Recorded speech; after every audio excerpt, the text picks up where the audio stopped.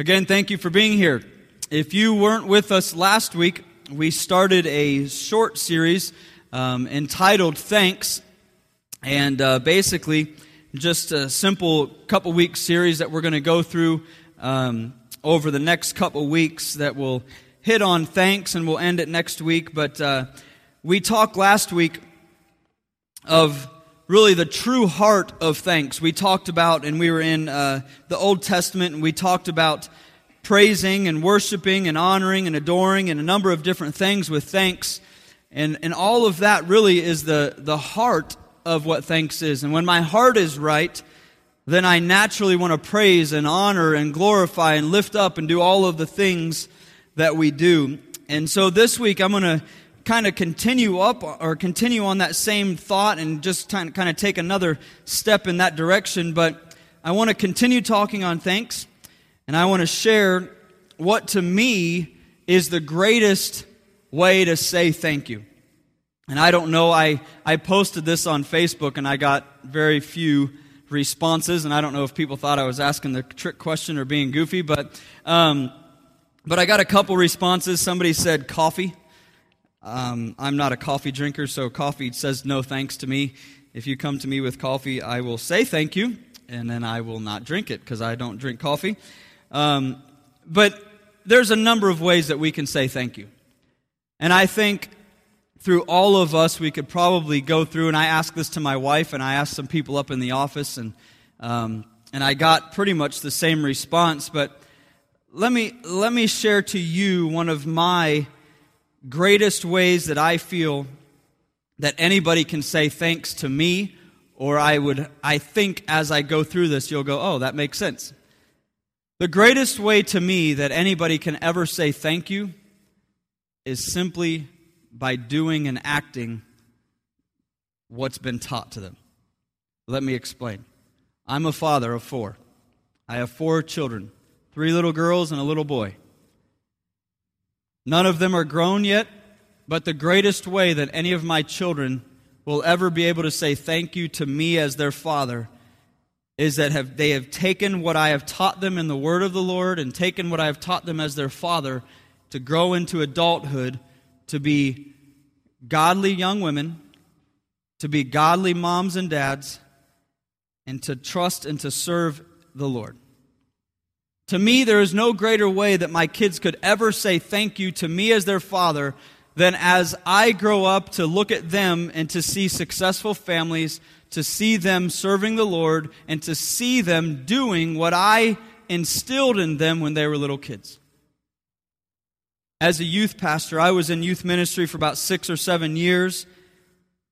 The greatest joy for me as a youth pastor, or now seeing some of those kids out of school, is to watch them now serve the Lord in any capacity in which they serve the Lord. There's a few of those kids that I've had the honor of serving, whether it be through a small group or whether it be through actually being their youth pastor, that I've been able to look back over the course of the last number of years and now see them in full-time ministry. There's some of them that I'm able to see and follow them and watch as they just have successful families and they serve in their church. There's others that I see that are not doing as well. But the greatest way that those kids, now adults, some of them, can say thank you to me as their former youth pastor is by acting and doing what I have encouraged them to do through God's Word, and then also helping and walking alongside of their parents and helping mold them into young adults and into people. As a pastor, the greatest way that I can see you and you can give thanks to me is by writing me lots and lots of... No, I'm just kidding. But the greatest way that you can ever say thank you to me is not by gifts, is not by any of those things. It's for me to be able to watch you step into service in areas that you never served before. To me, to watch you, some of you have stepped up and you have started teaching classes where you've never taught before. Some of you are active in areas that you've never been active before. Others of you are serving where there's been a long period of time in your lives where you weren't serving. The greatest way for any of you as a church to say thank you to me as a pastor is to serve and act and live the Christian life. And so this morning, as I was studying this past week and as I was going through where I was going to go next with this series and kind of wrap it up, and next week we'll be wrapping up the whole series as we go into, we're going to take communion next Sunday morning, and the whole thought of thanks for Christ and what He has done for us as we go into that Thanksgiving season. But as I was studying and as I was looking and I was thinking on thanks, there is no greater way to me that anybody could say thank you to anybody than to take what they have been taught or learned and to act it out in their daily lives. And so as we went from last week, we talked about last week with the being thankful and having our heart in the right place. And when our heart is in the right place, we're naturally thankful. And being thankful is truly an act of our heart. In times of struggle, in times of hardship, when we can be thankful is an act of our heart. It's all of those things that come together, that wrap together, that allow us to be thankful, which is our heart. And then now this week, as I was going through, and I'm kind of, where do we want to go with this?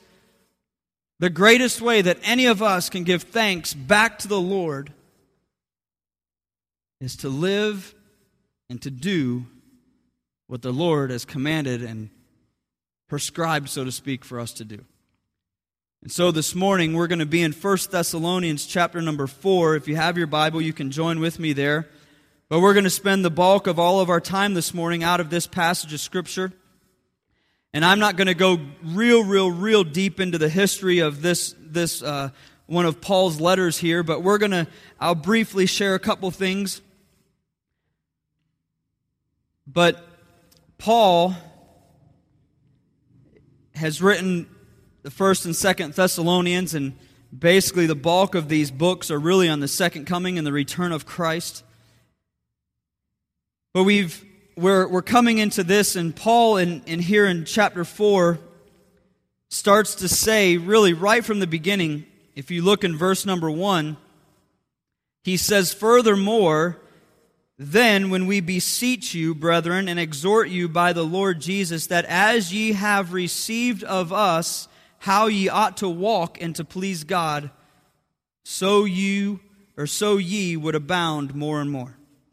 Paul tells them right off the get-go here in this chapter, as he's kind of going into transition into another kind of a teaching in his letters here, but he directs it right to the point. Hey, as you have learned and as we have given you everything that you ought to have, now go and do it and abound more and more.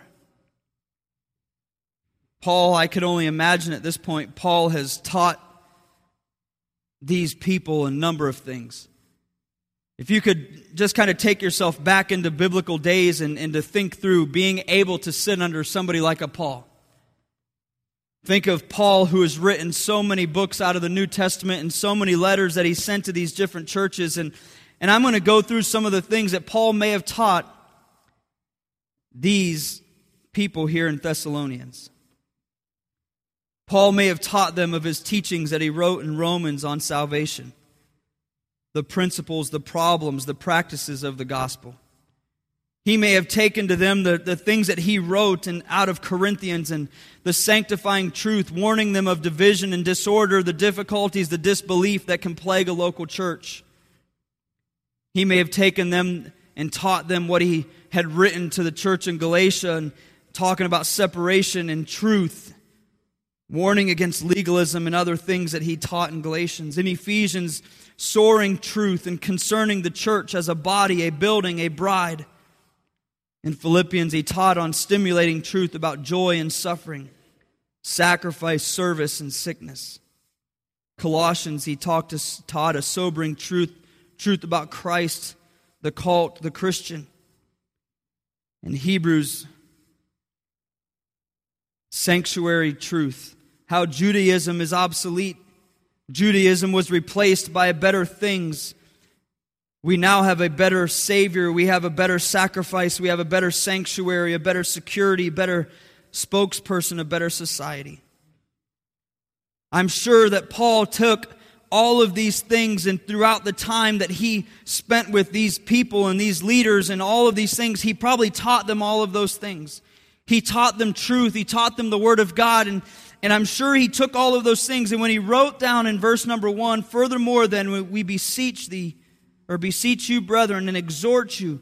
Hey, I encourage you by the Lord to go. Take what you have received and walk. Take it and abound more and more.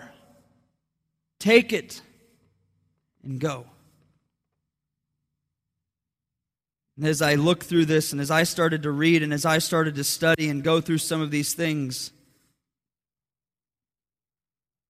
I'm sure they dealt with many things that you and I deal with on an everyday basis. And again, not going into all the history of Thessalonians, but we know there was a lot of things that had taken place and came in from the Greek culture that was now infiltrating the church and infiltrating what was going on. And he encouraged them in verses 1 and 2 to go. In verse 2, for ye know what commandments we gave you by the Lord Jesus. He just talks to them and he says, listen, I've given you all these things. We've done all these things. We've taught you all this stuff. Now listen, take it and go.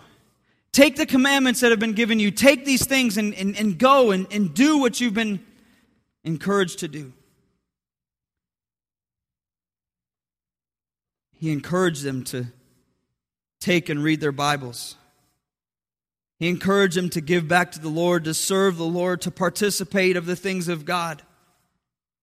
You know, in that day and age, they dealt with Christians that accepted the Lord and did nothing, just like we deal with in our day and age, except Christians that have accepted the Lord and never did anything with it. It's pretty much been the same all throughout century, from the start of the church. But Paul is telling them, and he says, we do these things because it is our duty. Not because we have to and are under the law, but because we are under grace. Not because we have to, but because we want to. What does God's word say? If you love me, what will we do? We will keep His commandments. And so as I was putting this whole message together, and as we get into the first point here in just a second, I just thought through, and the thing that came to my mind was the greatest way that I could say thanks to the Lord for anything that He has ever done for me is just what Paul was teaching those people. Listen, you have the commandments. You have all the things that we've taught you. Now go. Go and abound more and more. Live that life. Serve the Lord. Love the Lord with all your heart. And go. And I would imagine, just like myself, that Paul would say the greatest way that any of those people ever gave thanks to him is as he watched those churches grow, as he watched those men that were under his leadership grow, and as they did what Paul gave to them. And so this morning, in 1 Thessalonians chapter 4, we're going to hit on a few things going through this passage. The very first point here is moral purity. Paul is talking to the Thessalonians who were in the midst of a very tough culture. They were in the midst of the Greek culture and all of the hedonistic lifestyle that was rampant in that day and age. And just like many times what we see in our day and age and in our culture, not so much in our culture as much as other foreign cultures when missionaries go in and other things, what oftentimes what they did then and what they do today is there may be a missionary that goes into the middle of a jungle and all they've ever done is all these different pagan worship type things. And what they do is they take Christianity or they take God and they just kind of lump it right along with other things that they've already done. And so in this day and age is no different, though we're talking here in moral purity and fornication and a number of different things. But these folks would accept Jesus Christ, but they never stopped doing the things that was so natural to them in their culture. And so Paul is coming in and he's writing this letter, and starting in verse number 3 it says, "For this is the will of God, even your sanctification, that ye should abstain from fornication." that every one of you should know how to possess his vessel in sanctification and honor, not in the lust of concupiscence, even as the Gentiles, which know not God. That no man go beyond and defraud his brother in any matter, because that the Lord is the avenger of all such, as we also have forewarned you and testified. For God hath not called us unto uncleanness, but unto holiness. And so as we look at this passage of Scripture and we kind of understand, again, without going into a great deal of history, we understand to some degree that these people were diving into the things that were very, very prevalent in their culture. Really not too much different from our culture in which we live. The things that we see on a regular basis, the things that our kids grow up seeing that's just natural to them. The things that we watch on television that 20, 30, 40 years ago would never have been on television. The things that's within our culture that it's just natural. It's not even an issue. It's not a problem that these things take place with immorality in our culture. They were dealing with that same exact thing. They would accept Christ. The church was accepting, and now all of a sudden that culture was permeating the church culture. Paul is encouraging them to live a life of purity. He said, is it the will of God to be sanctified? And part of that is to have moral and sexual purity. Sanctification is something that we all have based on our position in Christ. And again, I'm not going to do a lot of in-depth teaching on sanctification, but as far as when you accept Jesus Christ as your Lord and Savior, you become sanctified, you become set apart. That's just what you get out of our position of sanctification. However, holiness is something that we should desire, something that we develop, which is helped at church, which is helped through different things, but is something we must do in our own quiet times and our own self-denial. So positional sanctification is something that we get in Christ. Practical sanctification is something where we ourselves grow and learn and become separated, so to speak, from the world in our Christian living. We separate ourselves.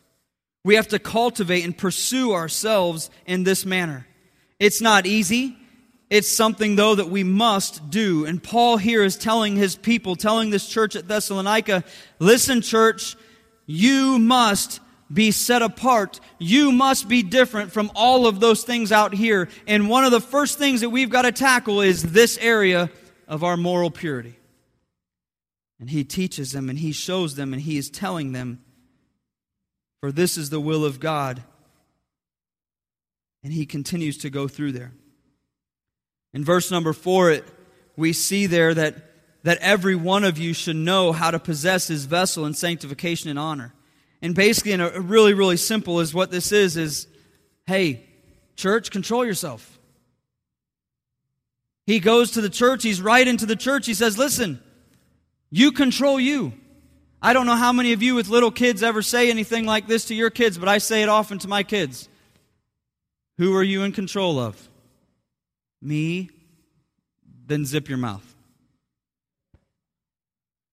Be in control of you, worry about you. Don't worry about your sister or your brother, you worry about you. Are you doing what you're supposed to do? Well, no. Then don't worry about what they're doing. Because they'll get in trouble, right? So you worry about you. Paul writes to the church in Thessalonica and he says, listen, mind your own vessel, mind your own body, get yourself under control and keep going right. It's my job that I strive for sanctification. I strive for purity and for holiness and all of these things. That's what my job is. That's what all of our job is. Part of my job is to encourage you to go home and read and study and pray and have a personal walk with the Lord. So that all of these other things would then line up. And as we do those things, in verse number 4, it just says, hey, real simple, get yourself in check. Hey, let's make sure that you're okay. In verse number 5, not in the lust of concupiscence, even as the Gentiles, which knows God, or knows not God. He was saying this. He goes in from the sanctification of separation. The pagans explored any and everything and didn't have a care in the world as to what they were doing. Go downtown and tell somebody, hey, that strip club's not good for you. Do you think they care? No. They don't care. They're in Vegas, right? Anything that happens in Vegas stays in Vegas. That's the whole thing. Everybody wants to come here because nobody will ever find out what you do. We live our lives. So many people live their lives. I don't care what you tell me to do. That's not bad. There's nothing wrong with that. It's on television. It's on this. It's on that. It's fine. Nothing's wrong with it. They lived in this day the same exact way, the hedonistic lifestyle of pleasure, pleasure, pleasure, pleasure, pleasure, pleasure, pleasure. There was nothing that was against that. And here's what Paul says, which know not God. He's going to the church and he's saying, church, they don't know God. You do. Live differently. Separate yourselves. Be sanctified. Be holy. Grow in Christ. Do all these things. They don't know God. They're looking to you to know God. And so as we go through and we look at thanks and we start going through all of these things, it is for us who know God to lead the way, so to speak, to have that separation. It is the same in our culture, and this is the thanks that I'm talking about. To know Christ is to love Him. To love Him is to want to please Him. To please Him, we must keep ourselves pure. And in doing so, we give honor and glory, what we talked about last week, to the Lord. Romans chapter 12, and you don't have to go there, but you can maybe write it down. But Romans chapter 12 and verse number 1, I beseech you therefore, brethren, by the mercies of God, that you present your bodies a living sacrifice, holy, acceptable unto God, which is your reasonable service. Man, it's my job. It's to be a living sacrifice, to present myself to Christ. Think about this. And then we're going to get into the next point here. We are created as human beings with emotion. We're created as human beings with a conscience. We're created with senses. We have 5 senses. We're created as human beings with a lot of different things. I don't know how many of you guys have dogs or cats or animals at home. Animals were created instinctual. They literally and simply do what their instincts tell them to do. They don't have the emotions and the senses and the things that you and I as human beings have and control. Yes, they can feel things, but they don't live in the same manner. They do what is instinctual to them. Why is it that when we watch the news and some lion tamer got attacked by a lion? Because it's an instinctual animal. And you can attempt to tame all you want. It's still an animal that deserves to be in the middle of a jungle somewhere that goes and pounces on a zebra in the middle of a jungle like we watch on National Geographic. Their instincts will take place at some point. Can we train them? Can we tame them? Yes. Here's the difference, and here's why I say this. We have control over all of these things that an animal has no control over. And so when we go through and we think about all of these things, we are created to have control over those. But even more so, God created us to have His control, the Holy Spirit, to live in us and to lead us and to guide us and to direct us through all of these areas of life. Not to just out of instinct go, oh, guess what? This is what we do. No. Because when I accept Jesus Christ, the Holy Spirit comes and lives within me that allows me to have the power to overcome the things that my sin nature or my instinct, so to speak, would come into. And if we look at that, you guys would know some of this stuff with me, but 1 Corinthians, it says it very simply in 2 verse 14, but the natural man receiveth not the things of the Spirit of God, for they are foolishness unto him. Neither can he know them because they are spiritually discerned. They're dead. In the natural man, in our flesh, without knowing Jesus Christ as our Savior, I don't get it. I don't have the spiritual man. I don't have all of those things, so it is complete foolishness to me. If we continue to read in 1 Corinthians, we see again a passage that most of you could probably quote. But in chapter 3 and verse 16, know ye not that ye are the temple of God, and that the Spirit of God dwelleth in you? If any man defile the temple of God, him shall God destroy. The temple of God is holy, which temple ye are. As we look at all of these things, we see before Christ, it's foolishness. Spiritual things are foolishness. After Christ, we become a new creature. We are born again. We become all of these things and have a new nature and a new life. If we go back to Romans chapter 12 and go to the next verse there, in verse number 1, it says to present your bodies a living sacrifice. In verse number 2, it says, be not conformed to this world. Be transformed by the renewing of your mind, that ye may prove what is that good and acceptable and perfect will of God. Listen, as we go through these things, and the whole point of this morning's message isn't just to talk about moral purity, but Paul told the church to be set apart, to be sanctified, to live holy. And he said, this is an area that you've got to tackle. I don't know if you understand this or if you follow anything or if you do any reading or do any research, but moral purity in our country has destroyed and is destroying the homes and destroying just about every facet of the life that we lead. The internet, a Facebook, the cell phone, pictures, the things that we have access to just like that nobody in the world even knows that we've ever done. It's destroying many of your homes. And you don't even know it. Paul is warning them and he's telling them and he's saying to them, listen, this hurts. There is no greater thing in our society, to me, one of the greatest things that we need to tackle and to deal with and correct is moral purity. Sexual immorality in all forms. It destroys the home. Well, I've never been caught, nobody knows it. No, it destroys people as an individual. It destroys families. It destroys kids. I think it's age 8. That the first child, that your child sees pornography for the first time is like age 8. Man, that's destructive. Moral purity. It hurts. In verse number 6, it says it hurts others basically all around us. It doesn't just hurt you. And so as we go through and we wrap this little point up here this morning, we are called to holiness. We are called to be set apart. God sees us as in Adam, the fall, or in Christ. If we live by the fall, or do we live by the call? If we live by the fall, we are controlled by the ruined nature. If we live by the call, we are controlled by the redeemed nature of God.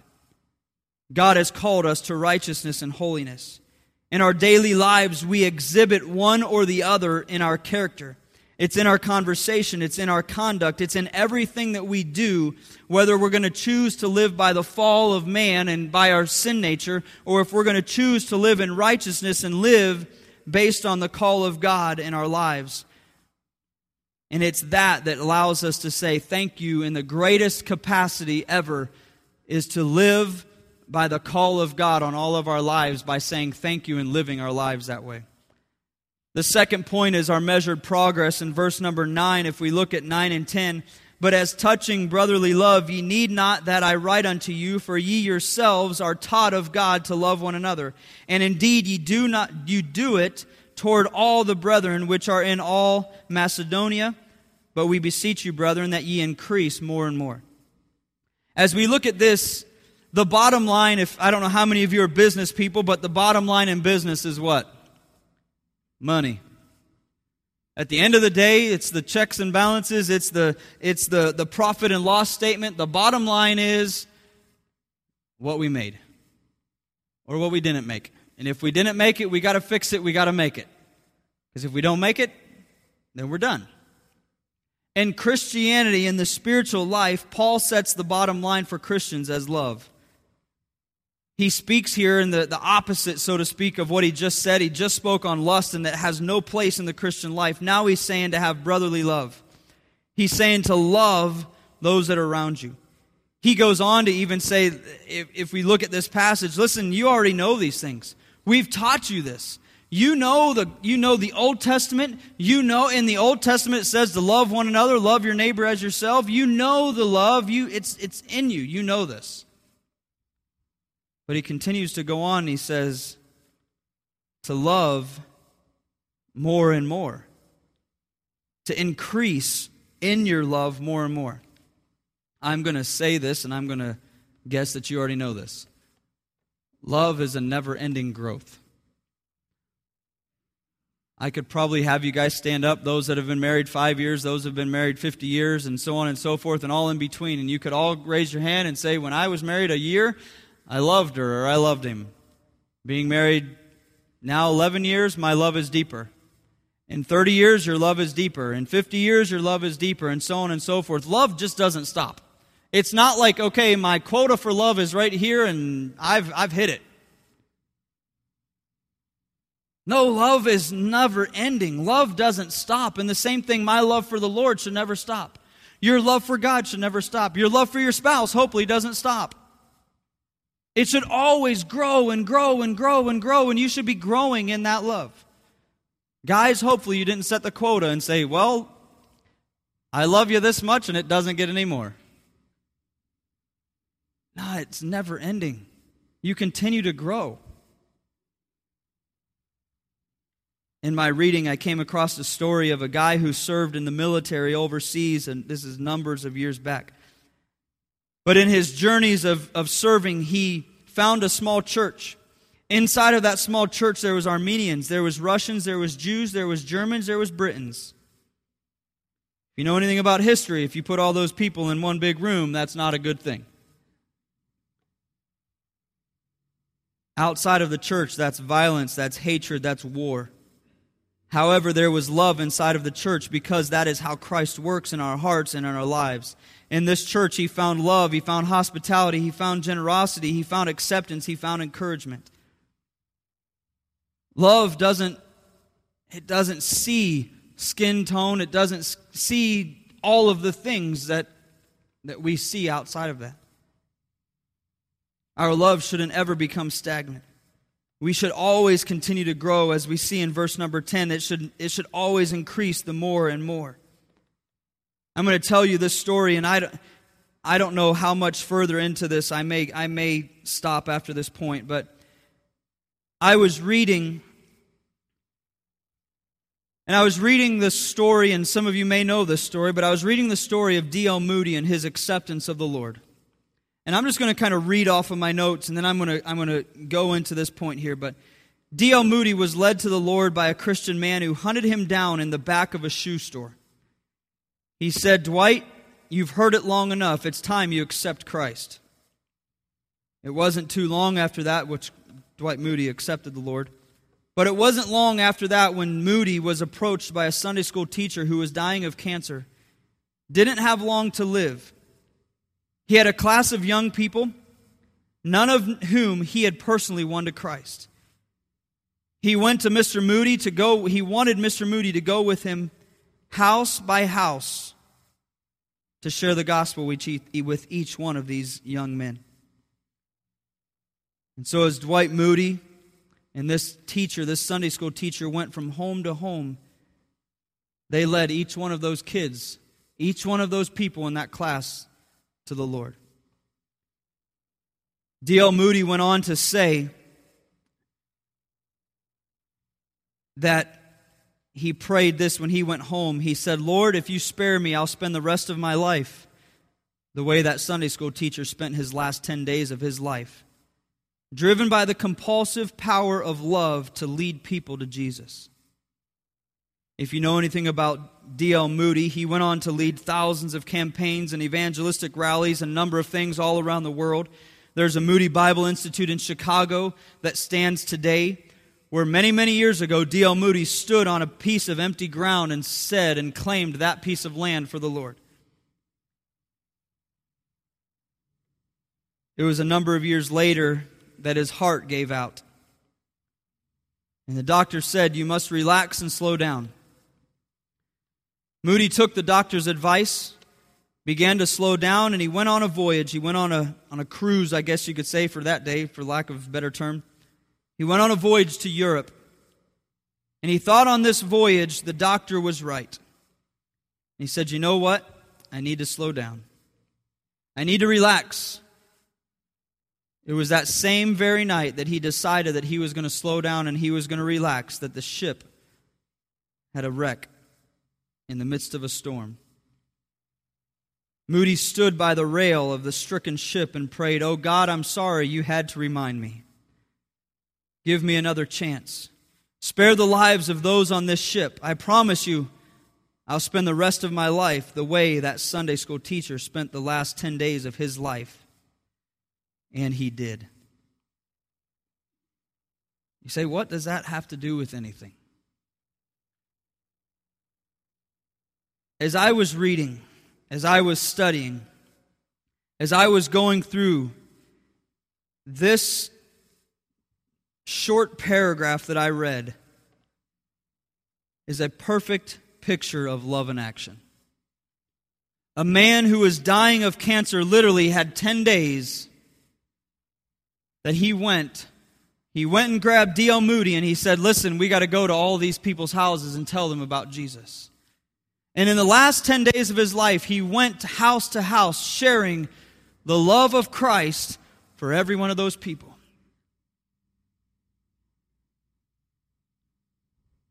And I just took a gulp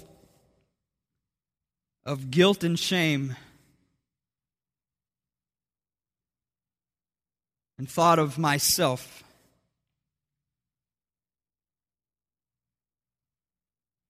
What if I loved every day like that man loved the last 10 days of his life? Sharing the gospel with people that are around me. Loving on people that are around me. Living every day that there was only one goal, there was only one option, there was only one hope, there was only one anything that mattered in life, is to see another soul come to know Him. I've only got one more day, I've got to tell everybody else that I can.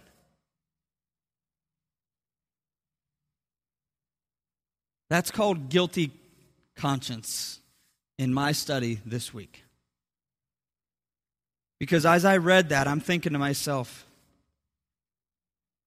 I think I love people. I feel that I have a genuine love for people. I genuinely care for people. I love people. I love my wife. I love my children. But then I stop and I think, I've got neighbors that I've never told anything about Christ.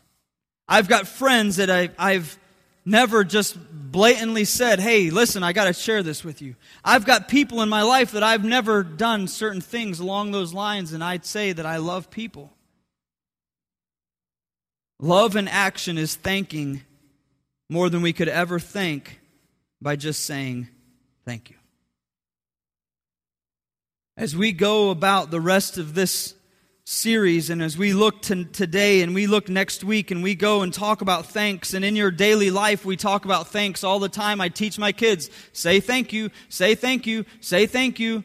Listen, the greatest way, and I said this, what makes me happy is when I give my kids something and I never have to say, "Tell Dad thanks."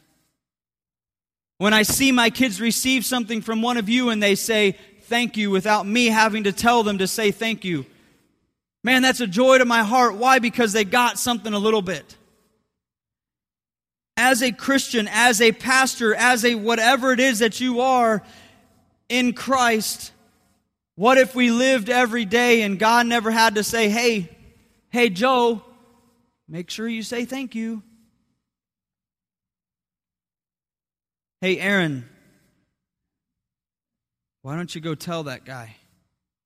Why don't you go live the life that I called you to live? Just go do it.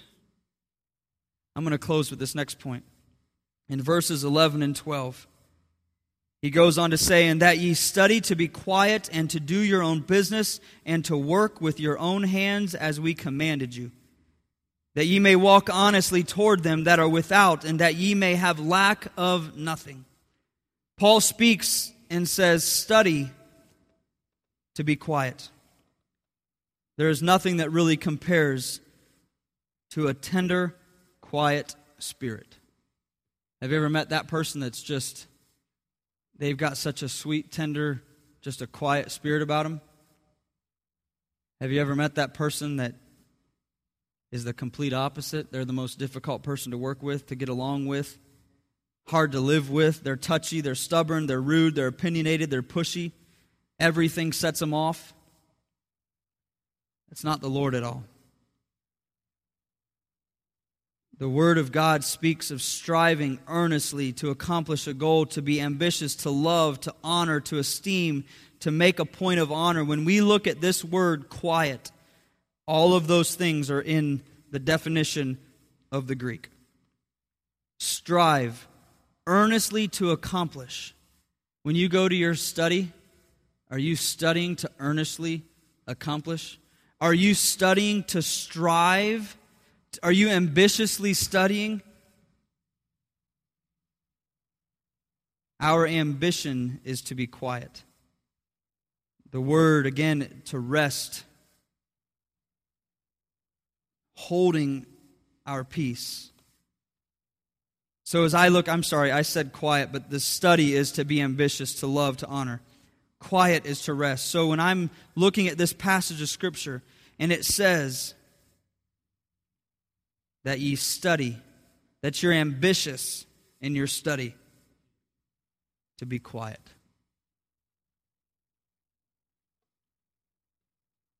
Quietness is not something that we like very much.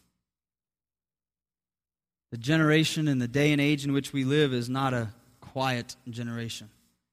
Some of you right now have checked your Facebook message 850 times in the last 30 minutes that I've been standing here. It's went off 35 times. Your Twitter account has been off 10 times. You've got 32 text messages in the last 30 minutes. We live in a day and age where everything is just boom, boom, boom, boom, boom, boom, boom. We live in this Facebook and Twitter generation. Some of you, I get nauseous when I go onto my Facebook and I go, holy cow, what do they do all day other than post? We live in such a day and age where there is no such thing as quiet. There is no such thing as stillness. And Paul tells these people, study, be ambitious to be quiet and at rest. To be quiet and at rest. And as we go on in this, there's so much more, but we live. There is no such thing as quietness.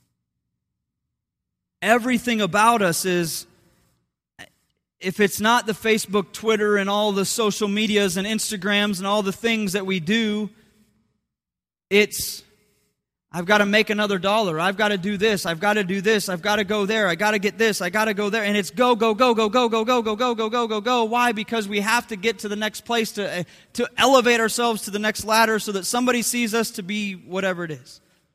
Paul says, whoa, be ambitious to rest in Christ. As I was looking, I started to think to myself,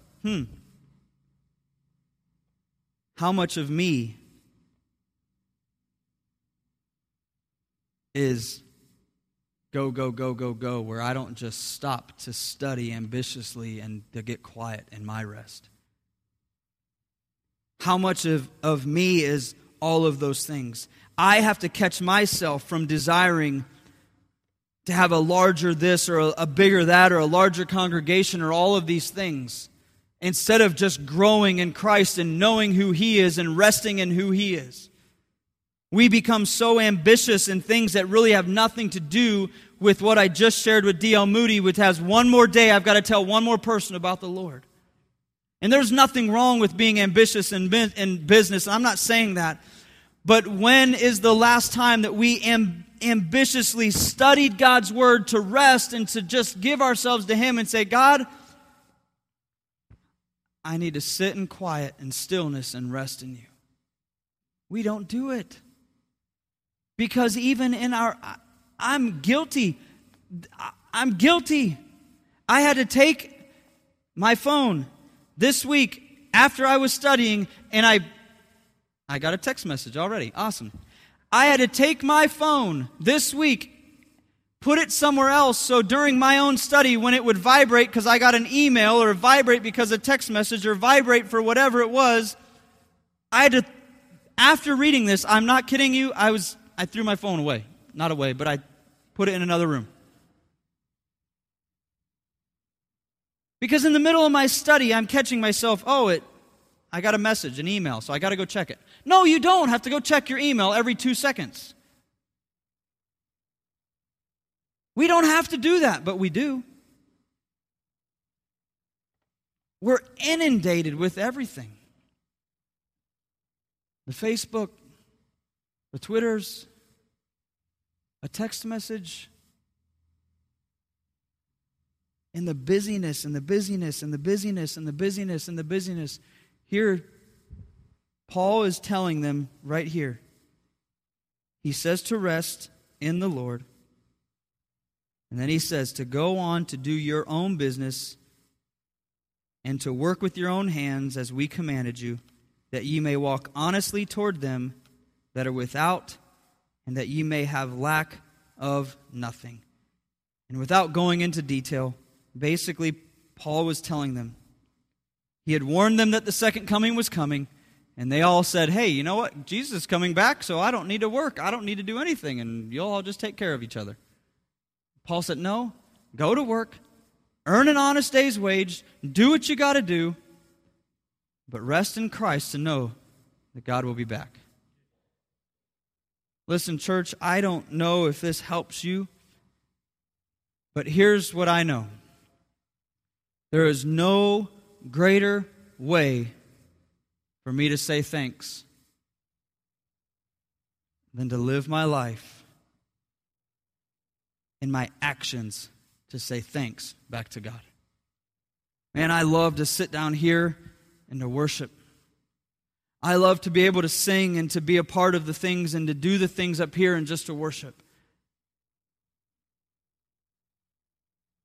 How about if I worship every day in my daily life and I say thanks through my worship of daily living? And here's what I'll share with you. When we do those things, when the afflictions come, when the hardships come, and when the things come that we don't like, and God says, and everything gives thanks, as He says in chapter 5 in the next chapter, my heart is right, my actions are right, and though I may not understand or though I may not like it, I can in everything give thanks because all of those things are lined up.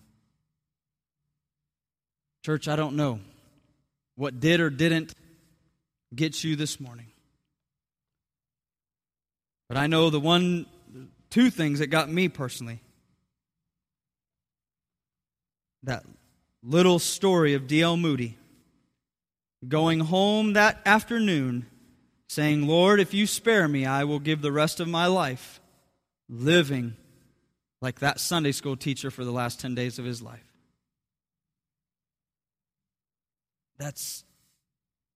Is it tough? Yeah. You know what? One day we'll get to heaven and maybe we ask D.L. Moody, was it worth it? Was it worth getting on whatever you got on to travel all across this great country and all across the world, pre-airplane, all the things that he had to do? Was it worth it? Was it worth it to go back to a Dr. B.R. Lakin who traveled on a horse from town to town to town to town all over the Midwest and all over the United States of America to preach evangelistic rally after evangelistic rally after evangelistic rally? Was it worth it to get on a horse and travel that many miles and that many hours? My guess is they would say, yeah. To go back to Paul and say, Paul, was it worth it to give everything you had to say thank you to Jesus? Was it worth it? Stoning? Prison? abandonment, hatred, my guess is when we get to glory, He's going to say, Aaron, it was worth it. Church, as simple as it was this morning, are we saying thanks every single day by how we live our lives, giving that back to Him? Every head bowed, every eye closed. As we go into an invitation time, and again, I don't know what did or didn't jump out at you.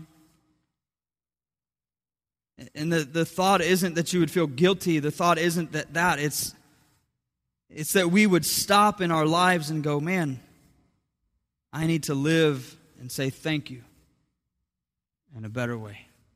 I need to live and say thank you because of all of what you had done for me.